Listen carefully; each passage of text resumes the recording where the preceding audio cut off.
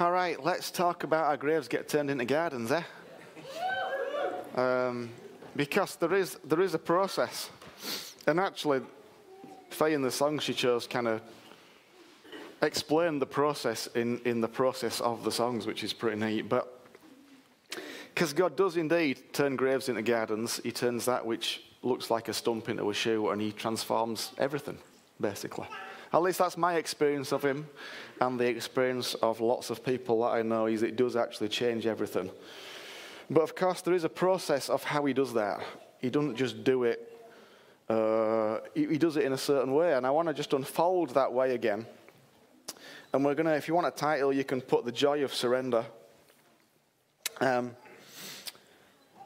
Last week I said I found it fascinating that everybody wants to experience resurrection in the sense that they want things fixed. So most people want things to be fixed. They want the finances fixed, the house to be fixed, the relationships to be fixed.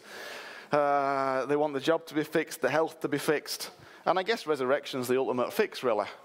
It seems to be common in every part of the world. I've observed it everywhere. But what I find less common is the ability, you see, it can't be resurrected until it's dead. And it has to die in order to be resurrected. So lots of people really, resurrection, we want resurrection life, we want all this fixing going on, but nobody wants to actually go through the process to get there. Because there is a process to get there. Jesus went through the process. I'm going to talk you through the process Jesus went through at Easter to get resurrection life, because it's the same process you and I go through. It seems lots of people kind of, for Good Friday, it's like this moment to pass by as a staging post for Easter Sunday. It's like that video, it's Friday, but Sunday's coming. It's Friday, but Sunday's coming, so we'll just get through Friday really quickly, speed through Saturday, and then we'll just spend all our time on Sunday. But actually, Good Friday is not just a staging post, it's an important part of the journey. And you can't rush through Friday, you can't rush through death just to get to the life bit. You have to go through the death to get to the life. And so I've come to this place where I shared this with you last week. I think dying's fantastic. And I don't mean physically dying, although I don't really see why that's a big deal, because as far as I'm concerned, I ain't going to die. This physical body will, as it is already doing, start slowing down and creaking a bit more. And eventually it'll give up the ghost, literally. But I'm not going to die. This tent's going to die. That's all that's going to happen. I'm just going to seamlessly transition from one dimension to another. That's what's going to happen to me. I mean, the best person in a room when somebody dies is the person that's died if they know Jesus. It's rubbish for everybody else, but the person that died, it's like, happy days, man. Not really, like happy days. But anyway, we won't get into that. But there's something in the process that Jesus goes through Easter, that's vital for us to stand and see. Because as well as ushering resurrection life in, Jesus was also showing us how to access that life. Because we access the resurrection life of Jesus by walking the same path he walked to get that resurrection life. We have to walk that same path. Now, not the same path, because you don't have to be crucified. Well, not literally anyway. But a similar path.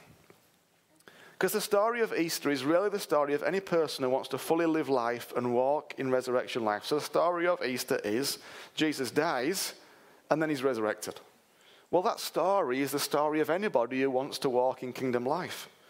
And if we really want to know what it is to live, then we've got to embrace the whole of the story, not just the part we like. If we are to fully live, and by fully live, we mean walk in the fullness of significant security and self-worth that is only properly and fully available through Jesus, then we won't just look forward to resurrection, but we'll learn to embrace death as a beautiful part of the journey towards that resurrection. I love it when you get excited about what I'm saying. A life lived in the kingdom of God is a life lived in the knowledge and reality that you will have to die in many ways and at many times. But here's the thing. These deaths are always voluntarily deaths. They are always a conscious choice that we make. They are never deaths that are formed upon us in any way, shape, or form. And by deaths, I mean, well, we'll get onto it. I can say this because this is how Jesus died. He died a voluntary death. Jesus gave up his life. Nobody killed Jesus.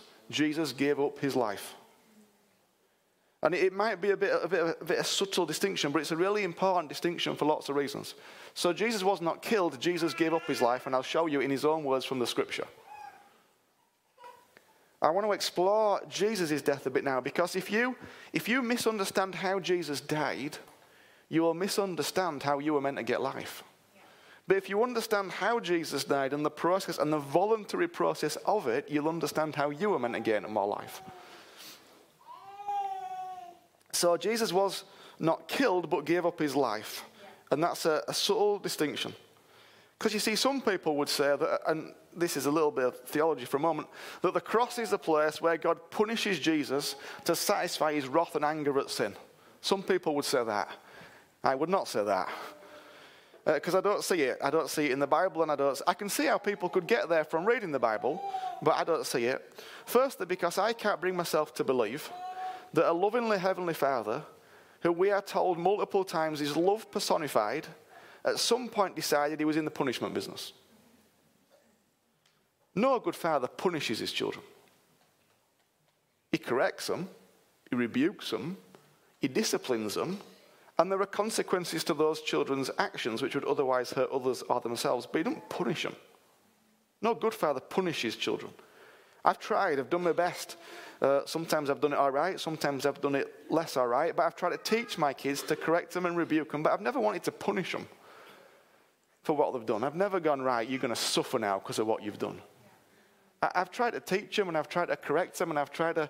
And what I found is the more that I've come to know the Father, the more I'm filled with the love of the Father, actually, the more I don't even want them to absorb the consequences of the wrong thing.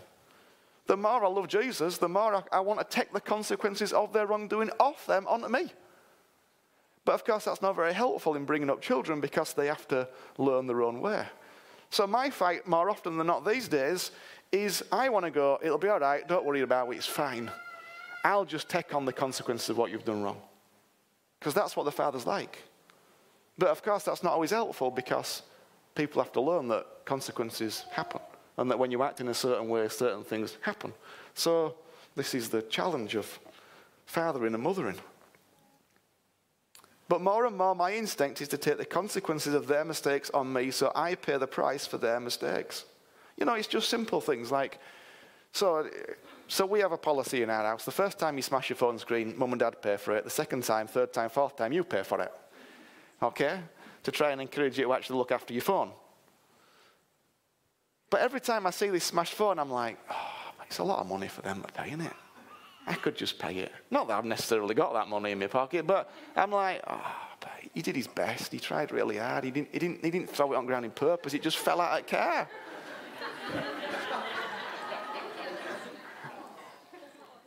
I wasn't talking about Sam. It's happened about 57 times. I've got 4 kids. It happens a lot. Although I did smash it the other day. But you get me, like now, before, 10 years ago, I'd have been like, Sam, you wally, what are you doing? You're going to have to save up for that and pay for it. Bless him, he's just started working. His first pay packet's going to have to go pay for his phone being fixed. But of course, now I, who is learning to love like the Father, go, oh, I can't let him have his first pay packet and it go on his phone screen. I don't want that to happen.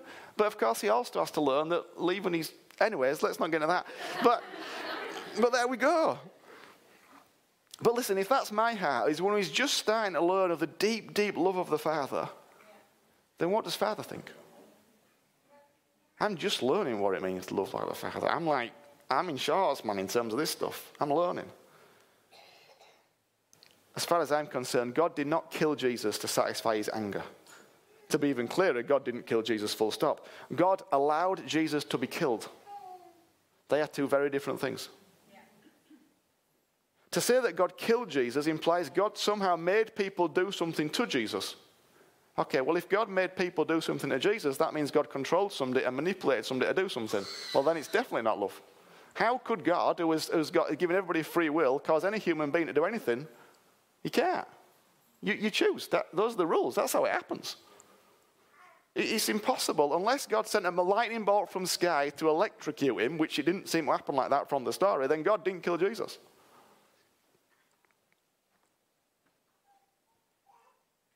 What happened was that God allowed Jesus to be killed in the ultimate act of fatherly love, which is a very subtle but important distinction to make.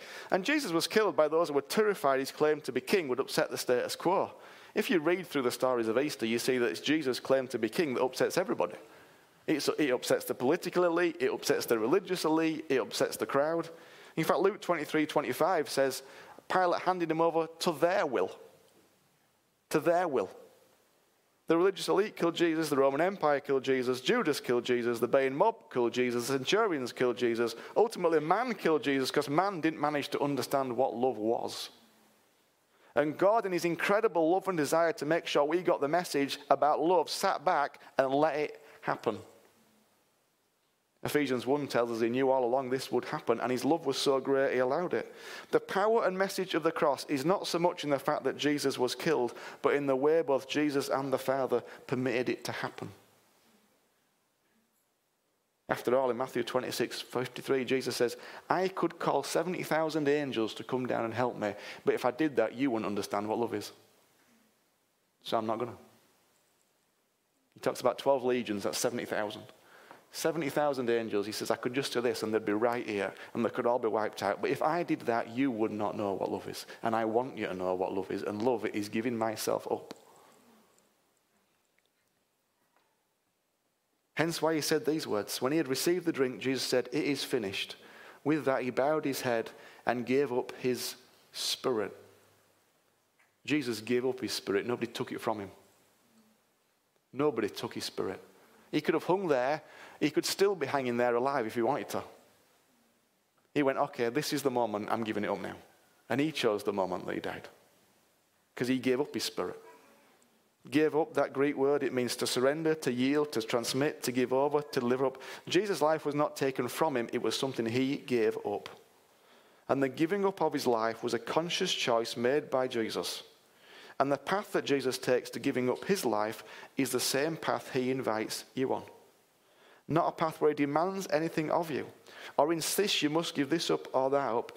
Jesus does not demand surrender. He invites you to surrender. There is no demand from Jesus. There's just an invitation. There's no demand, just an invitation. But I have learned that living a life of surrender is wonderful. It's such a wonderful way to live. And I get excited about it because God is never asking me to surrender anything that is not good for me or not help. Hang on a minute. God is never asking me to surrender things that are good for me or healthy for me. He's never asking me to surrender anything that's good for me, healthy for me, or brings me life. Never ever has he asked me to do that, ever. And he never will. He's only ever asking me to give up things which are unhealthy for me and which are not bringing me life. So we have to, and it's the same for all of you, and we have to ask ourselves why we would fight something. Why would we fight giving up something that's not good for us? It's just think about it for a moment. Lots of people fight giving up something that's not good for them. That's a weird thing, isn't it? And we put a lot of energy into fighting about it. We put a lot of energy into it. It's a strange thing, but yet almost everyone, in fact everyone I think I have taught has this struggle to give up that which is not good for them and to receive something that is good for them. What a strange thing. Huh? But the reason I think surrender is brilliant is because I know through experience as well as faith, but now experience, that it's a surefire way to resurrection and more life. But dying, giving things up, it's tough. Even what we have is painful for us, and we know it doesn't do us any good. We find it hugely difficult to give it up. And that's because we feel like we're giving part of ourselves away. And in truth, we are giving part of ourselves away. When we've lived a certain way, or thought a certain way, for so long, to choose to give it up feels like we're losing part of ourselves. That's the thing about death and surrender, it's a loss. And we are like hardwired to not do loss. But of course, every death involves a loss. And every time you choose the path of surrender, it feels like a terrible loss, even though you know the things you're giving up are no longer good for you. This can be particularly true when you're moving from one season to another. When you've been involved in something that was good and right, but the time has come for you to move on. It can feel like a death and a loss, but it's the only way to move into the new is to embrace the surrender. And of course, as Jesus said, not my will, but yours be done. So just thinking in the garden, Jesus is in the Garden of Gethsemane, and he knows what's coming, he's aware of it, and he's going, Jesus, if there's any way we could do this differently, I'd really appreciate that. So that means Jesus knows what it's like to feel like that. He knows what it's like. He knows what it's like to look at a path and go, I'm not sure I want to walk that way. Is there another path we can go? But then Jesus goes, but not my will, but yours.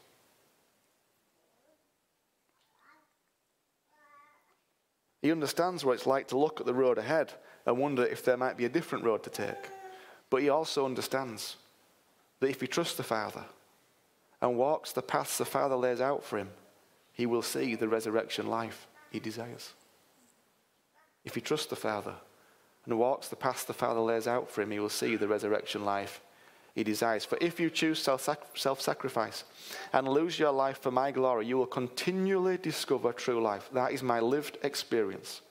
But if you choose to keep your life for yourself, you will give up what you try to keep. And of course, the thing about dying and surrender and giving over is we worry what we'll get in return. When it comes to walking with Jesus and thinking about giving up our view of ourselves or our view of the world or our view of other people, of dying towards thought patterns or habits or ways of behaving, we often prefer what we know to what we don't know, even if what we know is harming ourselves and those around us. So even if we know it's not good for us and we know it's keeping us in a bad place, there's something about, well, at least we know it, that kind of keeps us there. But as I shared last week, here's the truth about the kingdom. When you die or something, you always get much more back in return.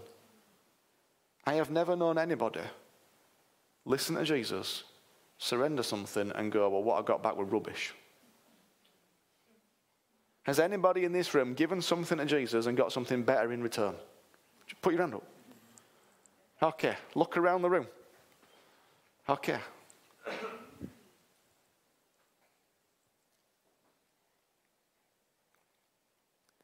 So to walk in the kingdom of God is to live a continual life of dying, which means you live a continual life of living. That's what it really means to know and love Jesus. But this surrender, this dying, it's not some sort of dark, lonely, self-afflicting thing.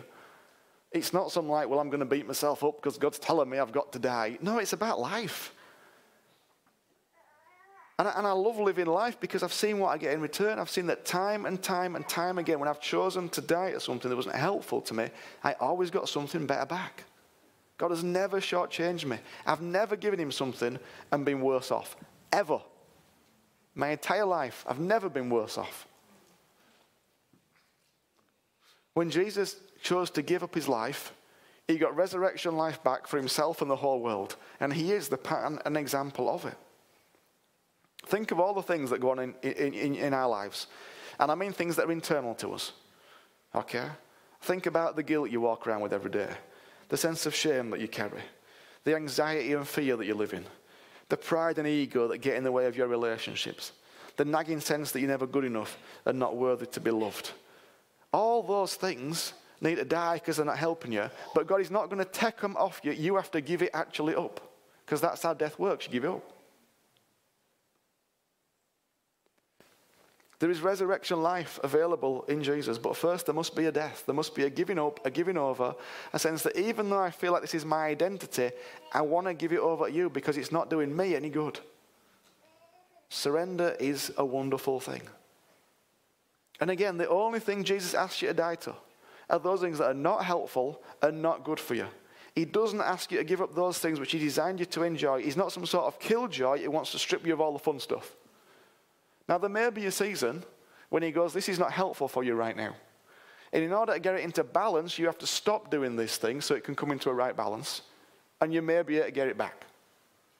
But that's only because it's out of balance in the first place, and it's stealing from you and taking something from you. Listen, God's the God of the living, the God of full life, the God of goodness and wholeness. But let me finish by being super clear. Jesus gave up his spirit. He surrendered it, he yielded it, he transmitted it, he gave it over, he delivered it. Jesus' life was not taken from him, it was something he gave up. And he invites you on the same journey.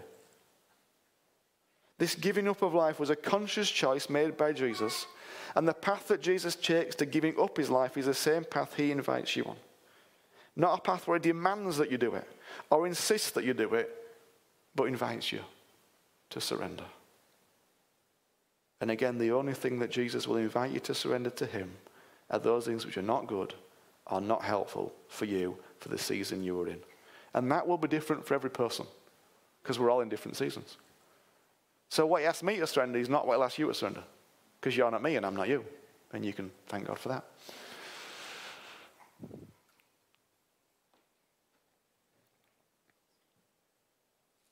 It may be that things in a previous season were helpful, but now you're in a new season. In order to grow, you've got to do something different.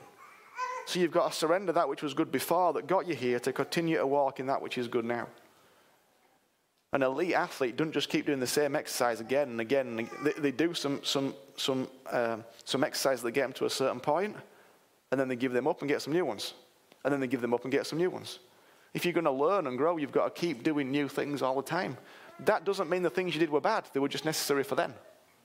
And there's something necessary for now. It may be there were ways of living that got you through a time and helped you conquer something. But now Jesus is calling you deeper and into something more. And to go deeper means giving up what worked before to do something new. It may be something very practical that needs to change. It may be a grievance with someone, a grudge that needs to let go of, so forgiveness and healing can flow. What is it that Jesus is asking you to surrender? What is that you need to surrender, yield, transmit, give over, deliver up to Jesus so resurrection can flow? Because he turns graves into gardens. That's what he does all the time. That is my lived experience. But we've got to choose to go, okay, Lord, I'm hearing you. Because I think he talks to us all the time, and most of us are aware, and we know what he's talking to us about. We've just been fighting him for a little while. For some people, it might be, well, actually, I've never really started a journey with Jesus, so the first thing I've got to go is, okay, Jesus, I want to start a journey with you. I want to know more about you and start a journey with you. Well, that's a beautiful place to start. Because God does incredible things. The musicians want to come. I want us to spend a few moments just pondering and thinking about it.